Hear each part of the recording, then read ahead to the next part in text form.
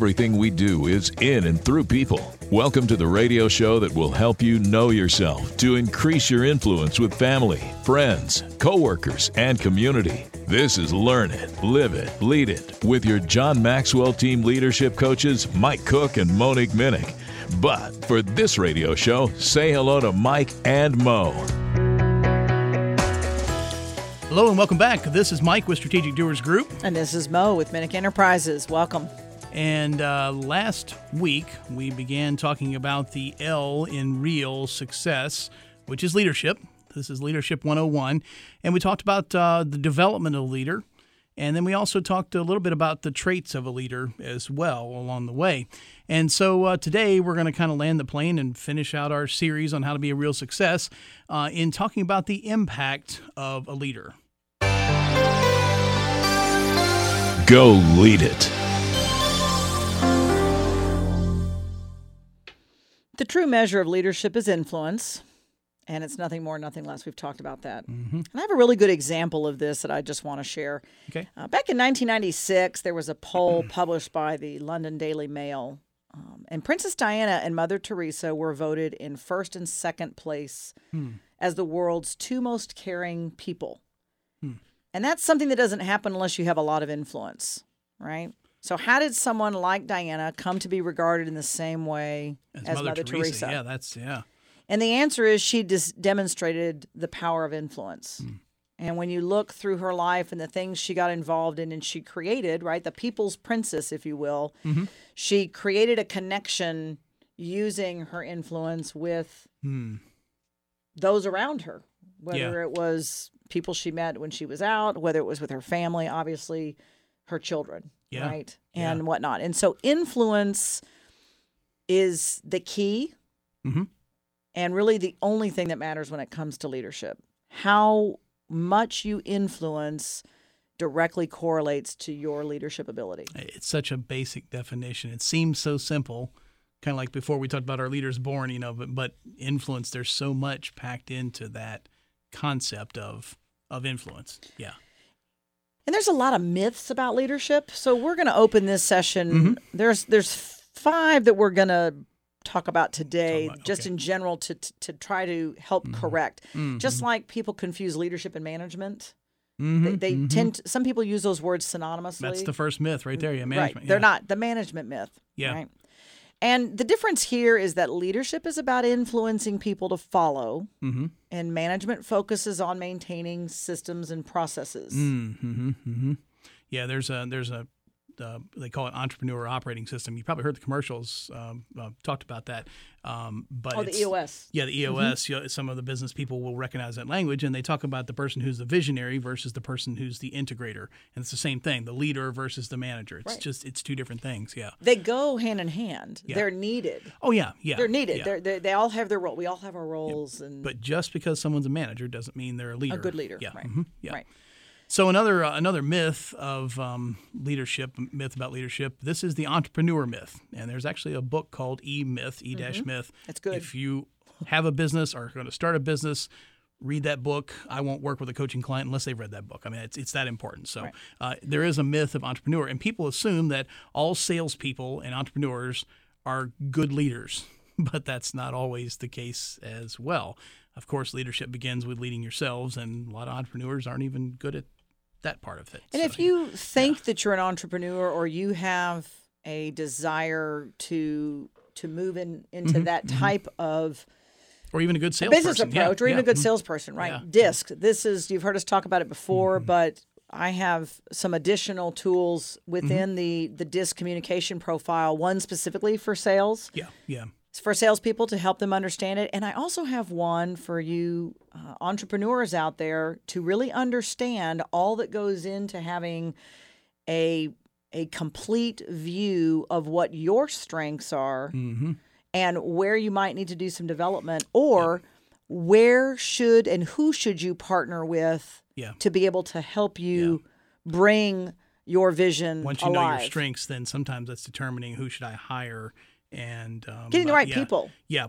I've got some questions that I could share as well with entrepreneurs on how to determine: are you a leader? Are you an entrepreneur? Are you just a technician? or are you a manager? Which one of Are those? you right? Or do you have the idea and the vision, yeah. but can you get it to where it needs to be? Because some people just love to just carry it out. Just tell me what to do and I'll do it. I'll make it happen. Right. But I don't want to lead anybody. I don't want to, so there's different roles there. So entrepreneur is definitely a myth. What's another one? The knowledge myth. Knowledge is power, though, right? According to Sir Francis Bacon, Yeah, that is yeah, true. yeah. And knowledge is power. Mhm. But it's not the only Yeah. thing. Okay, so I'll quote another philosopher then from my generation. It was G.I. Joe who said, knowing is only half the battle. Right. Yeah. That's true. So most people believing power is the essence of leadership naturally assume that those who possess the knowledge and the intelligence are the leaders. Mm-hmm. And that is not necessarily true. I think we all have probably experienced working with somebody who was protecting their area and responsibilities like a fortress, not to let anything in or let anything out, not sharing information. That's not sharing. power. That's greed or selfishness. Yeah, that's right. Yeah. And that becomes very limiting. And so knowledge should be shared. Yeah. My license plate says Mo knows. You've heard me talk about it. I'm an information gatherer. I believe in being a river, not a reservoir. Yep. And so things that I know, I'm willing to share because there's things that I've had in my life and experience that you haven't had yet. If I can save you some time and heartache or help you come to a solution or resolution, yay. Yeah. That's a win for both of us, right? Because I'm actually doing something with something I've spent the time to learn or had to experience. Mm-hmm. What's the fourth myth? The pioneer myth. To be a leader, a person has to not only be out front, but have people intentionally coming behind them, following their lead and acting on their vision. So just because you're a pioneer and you go out and start doing something, turn around and make sure that there's people actually following you as well. Yeah. And a good example of this, we'll go with probably a name that many of you will have heard about, Sir Edmund Hillary, who was the first man to reach the summit of Mount Everest. Yep. Since his historic ascent back in 1953, many people have, quote, followed him in achieving that feat, but that doesn't make him a leader. Right? He was a pioneer, yeah. He wasn't actually even the leader on that expedition. John Hunt was, as the story goes. And when Sir Edmund Hillary traveled to the South Pole in 1958 as part of the Commonwealth Trans-Antarctic Expedition, he was accompanied by another leader, Sir Vivian Fox. To be a leader, a person has to not only be out front, but also have people following and acting on their vision. So that's part of teamwork. That becomes a big piece of it is who are you in partnership with? Because again, we don't do life alone. We weren't meant to do life alone. So even being successful in the things that we want to achieve are going to take a village and however that village looks. Yeah, absolutely. The fifth one is the position myth, right? It's not the position that makes the leader. It's the leader that makes the position. I've seen many examples of that. Yeah. What are you doing where you are right now? All right. Are you making the position? Are you the most effective for the organization you're working with? What are you doing with that? That actually kind of leads us right into our next discussion here on how does influence work, because there's levels of leadership. Level of influence. Yeah, levels of, which is, influence. Real leadership is influence. So real leadership is being the person others will gladly and confidently follow. Sometimes even without leverage. And that's where like the nonprofits come in. You're not paying them, and it's not military like you've been used to with, it's the chain of command and the whole thing. And so nonprofits are a great example of this, how influence can actually be developed. Well, when you think about influence, there's really three components. There's of a power triangle. There's three components of the power triangle. So you have communication, recognition, and influence. Okay. And whether you're a for-profit or a non-for-profit, when those three are in harmony, when you are communicating well, right, giving people information the way they need it, as we talk about with DISC, bringing recognition, giving credit where credit is due, right, and then influence. Yep. When all of those are firing at their maximum effectiveness, absolutely, that is where success happens. And everybody's winning. Yeah. at that point. Everybody's winning. This leadership, 101 book that John wrote many, many years ago with all the basics has ultimately created other books that he's written. Right? Developing the Leader Within You 2.0 takes us to another level. Mm-hmm. There are the levels of leadership that we're going to quickly touch on here is actually one of a current book that he's written in the last several years called The 5 Levels of Leadership. Yeah. And they all begin with a P. So the beauty of what Leadership 101 has given is deeper dives in each of these other areas. Leadership Gold is another one. Yep. I think you're going to be putting together some masterminds next year. Yeah, that's right. Starting in January. Yep. Mm-hmm. And also the conference we talk about, Live to Lead, that you're going to be able to hear more about. Yes. These are those opportunities to grow your influence and grow your leadership because, as we've discussed in the last session, it's necessary. Yeah. So the levels of leadership, the first one is position. People follow because they have to. You have a position, you've been given that title or whatever, and the only influence you have is what comes with a title. So, real leadership, once again, is being the person others will gladly and confidently follow. So position only gets you so far. Title only gets you so far, and probably even an amount of time. They'll follow you for a little while because you have in charge, so to speak. And you could fire them maybe or whatever. Yeah. So don't have the security here is based on title and not your talent. It's also based not on your influence. Yeah. It's based on someone else's influence, and they have loaned that to you for a short period of time, and then it's like kicking you out of the nest. You got to earn it. You got to rise to that. Yeah. And someone who is dependent on position, for example, will say things like, "Well, you need to do this because I told you so." It goes back to the children. It's because I'm the boss, right? Right? Yeah, that works when you're 5, but no, right. Yeah. You will have difficulty working with volunteers if you're in a nonprofit. Yeah. Right? Yeah. Young people in general. It's about... Especially if you're the leader and people older. The first management job I got, I was 19, and most people were older than me that were working, and so that was a little challenge. Yeah, if you have to tell people that you're in charge... That's true, yeah. That's already another problem. Yeah. So we go from position to permission. People follow because they want to. Okay. And leadership is really about getting people to work for you even when they're not obligated. Significant when it comes to nonprofits, right? Because Because so this goes back to the relationships piece we talked about at the beginning of this series. People don't care how much you know until they know how much you care. You have to go for the heart versus the hand. Right. This is inter-relationships. This is how permission level leadership happens. Okay, so this is not the pecking order. No, it's an interdependency. It's people development, yeah. Lasting relationships, sustained for a long haul. These are not short-lived. These take time to develop.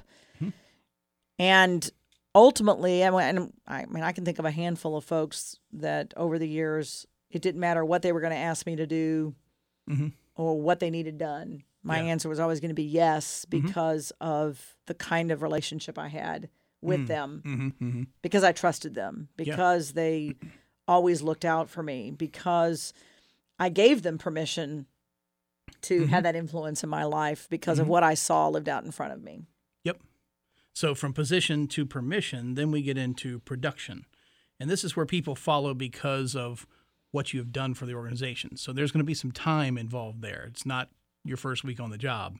You've actually done some things. You've proven yourself. You've built that trust you're talking about. You've built the relationships that we've talked about. And so on the relationship level, people get together just to get together. On the results level, people come together to accomplish a purpose. And so you're starting to see it's starting to gel there a little bit more from permission to actual production. Things are starting to happen. Things are starting to get done.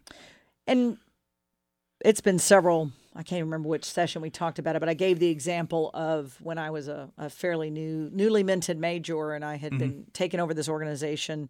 So I had the position by title of the role that I was brought in. There were a couple of people in the office that knew me that helped with some credibility at the permission level. The production was the office was not as effective as it could be, and it needed to It needed to get better. But the group that had been in there had been promised so many things over time that just had never come to fruition. They were looking at me like, yeah, right. Yeah. Okay, here we go You're again. the next one. You'll be gone in 6 months. You'll be gone in 6 months. And I really, to get to the people development piece, I had to move through those 3 levels fairly quickly. And I also had to make sure that what I said was going to happened quickly. So it was very dependent on my production and my word to deliver, to get them to see that I ultimately had their development and the organization's. So it's a team building thing. You've got a common purpose you want to accomplish, and they understand that you're on their team. You're helping them. Yeah. And that moved us to the 4th level, which was people development. People follow because of what you've done for them. Not just the organization. And that's what I had to get to is they had been promised so much. They were great professionals. They had great expertise. They were not being leveraged the way they should have been. And then there were some people who were very comfortable where they were and needed to move on. And that became part of it. Either way, we're moving them, right? Yeah. Right. But this became a pivotal point for them to see their value and to have their value recognized. Yeah. And that ultimately moves us to the 5th level, right, is the personhood. This is the people follow because of who you are and what you represent. This is the walking the talk. This is everything coming together and why protecting your character and doing the right thing when no one's looking. And this is the rare thing. This doesn't happen overnight. It happens over years, decades.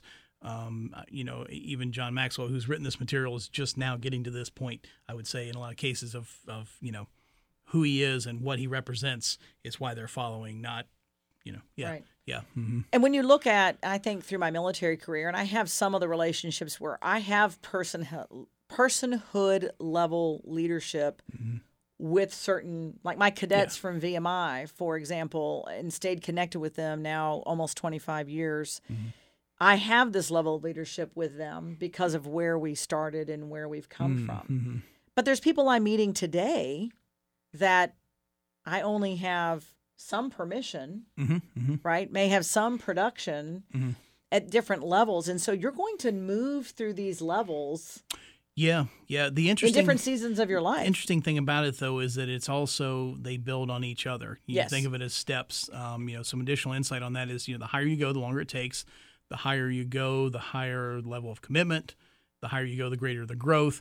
But you never truly leave that base level. Right. And you can't forget that. You can't leave that behind because, just like a set of stairs or whatever, if you try to stand on the top one and the bottom one's gone, everything is going to crumble. And so each one of these levels we talked about builds and stands upon the level below. And so you're constantly having to make sure that the foundation is secure. Yeah, that there are some other people that you have to go back and, as people change and, that position, permission, you hire somebody new, whatever the case may be. Yeah. You can't forget about the others that you've traveled through to be where you are because you'll have to step back to some of those depending on what you're doing in the role that you have. Yeah, one way to do that, we talked about lifting the leadership lid in the previous segment, is start lifting the lid for other people. Correct. For your leadership to remain effective, it's essential that you take other influences along with you and you lift their lids as you're bringing them along in the group, bringing them up to higher levels as well. And this is why leadership development, communication development is so important individually and organizationally. You've heard us talk about this before. Everything we do is in and through people. Our businesses depend on people, whether as consumers, producers. It's all about people. Yeah, and yet we still spend so much time training on tasks. Instead of people. That's ironic. Tasks. So how can I extend my influence, I guess, would be the next question. This is really about empowering, changing lives. Your influence is impacting other people. People under the influence of an empowering person are like paper in the hands of an artist. That's a good example. If you want a visual, no matter what they're made of, they can become treasures. Yeah. Sure. This is what John talks about when he meets people for the first time, that he puts a 10 on their forehead. He starts them at the highest level already. because that shapes the way he'll interact with them. Absolutely. Yeah. Yeah. So empowering is giving your influence. You're loaning. We talked about that before. It's like your credibility, and you can empower a person with a position, start them out, but that only goes so far until they rise to that level. But yeah. So think of a person who's empowered you. Don't need a name. Mm-hmm. Right? But think about how it affected you. If they're empowering, the confidence they had in you, even when you didn't really believe in yourself, right? We're going to put producer Anthony on the spot here. Yeah, I think he's got a good example. So, who's empowered you in your life? Oh, I mean, a lot of people, but even I think just in the more recent sense, I mean, WL&I as a company has people that will continue to put confidence in people to allow them to grow. I was trained by our former Morning Line producer Ashley, and probably one of the most scariest moments I had just working here. She took a week's vacation. How soon after you were kicked here? you out of the nest? This was 4 or 5 months into me working here, and she took a week's vacation. And behind the scenes, Ashley runs this place. And so she goes on and we learned that in the disc. Correct. Yeah, right. Correct. Yeah. We learned that in disc, and she takes a week's vacation and goes, all right, Anthony, you're in charge.